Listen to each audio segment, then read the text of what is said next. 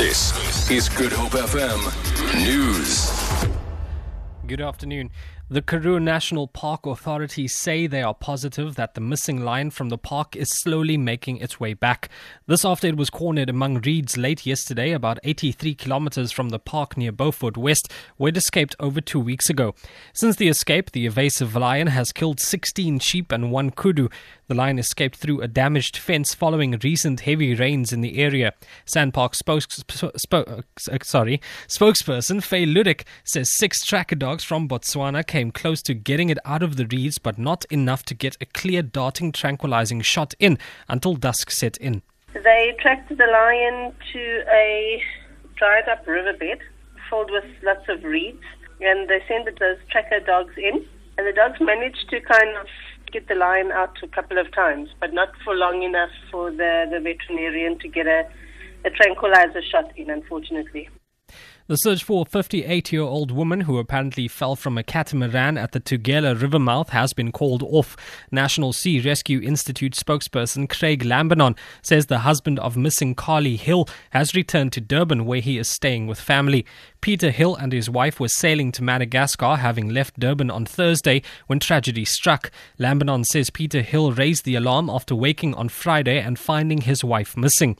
He says that despite 3 NSRI boats, 3 helicopters and a fixed-wing aircraft, the search for Carly Hill proved fruitless. We're also still searching for the missing 15-year-old from Power Town. Various attempts to trace her has been unsuccessful. We've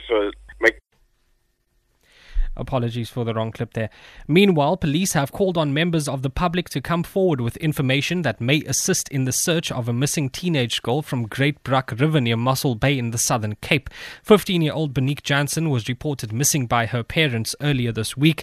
Police spokesperson Captain Malcolm Poyer says she was last seen visiting her father in Powertown in Little Bruck River last weekend.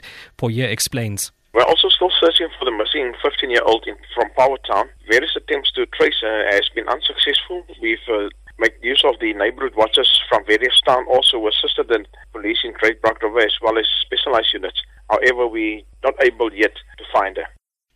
2 small children and a couple from Silvertown informal settlement in Thembaletu near George in the Southern Cape have escaped with their lives after their shack home burnt down.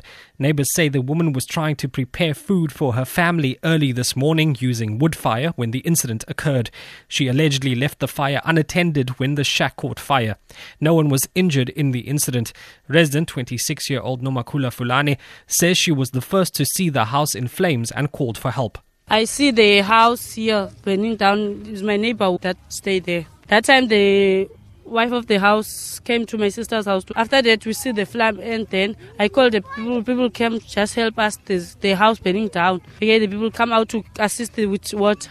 After that I called the fire brigade. I called fire brigade twice. For Good Hope FM News, I'm Enrique Peterson.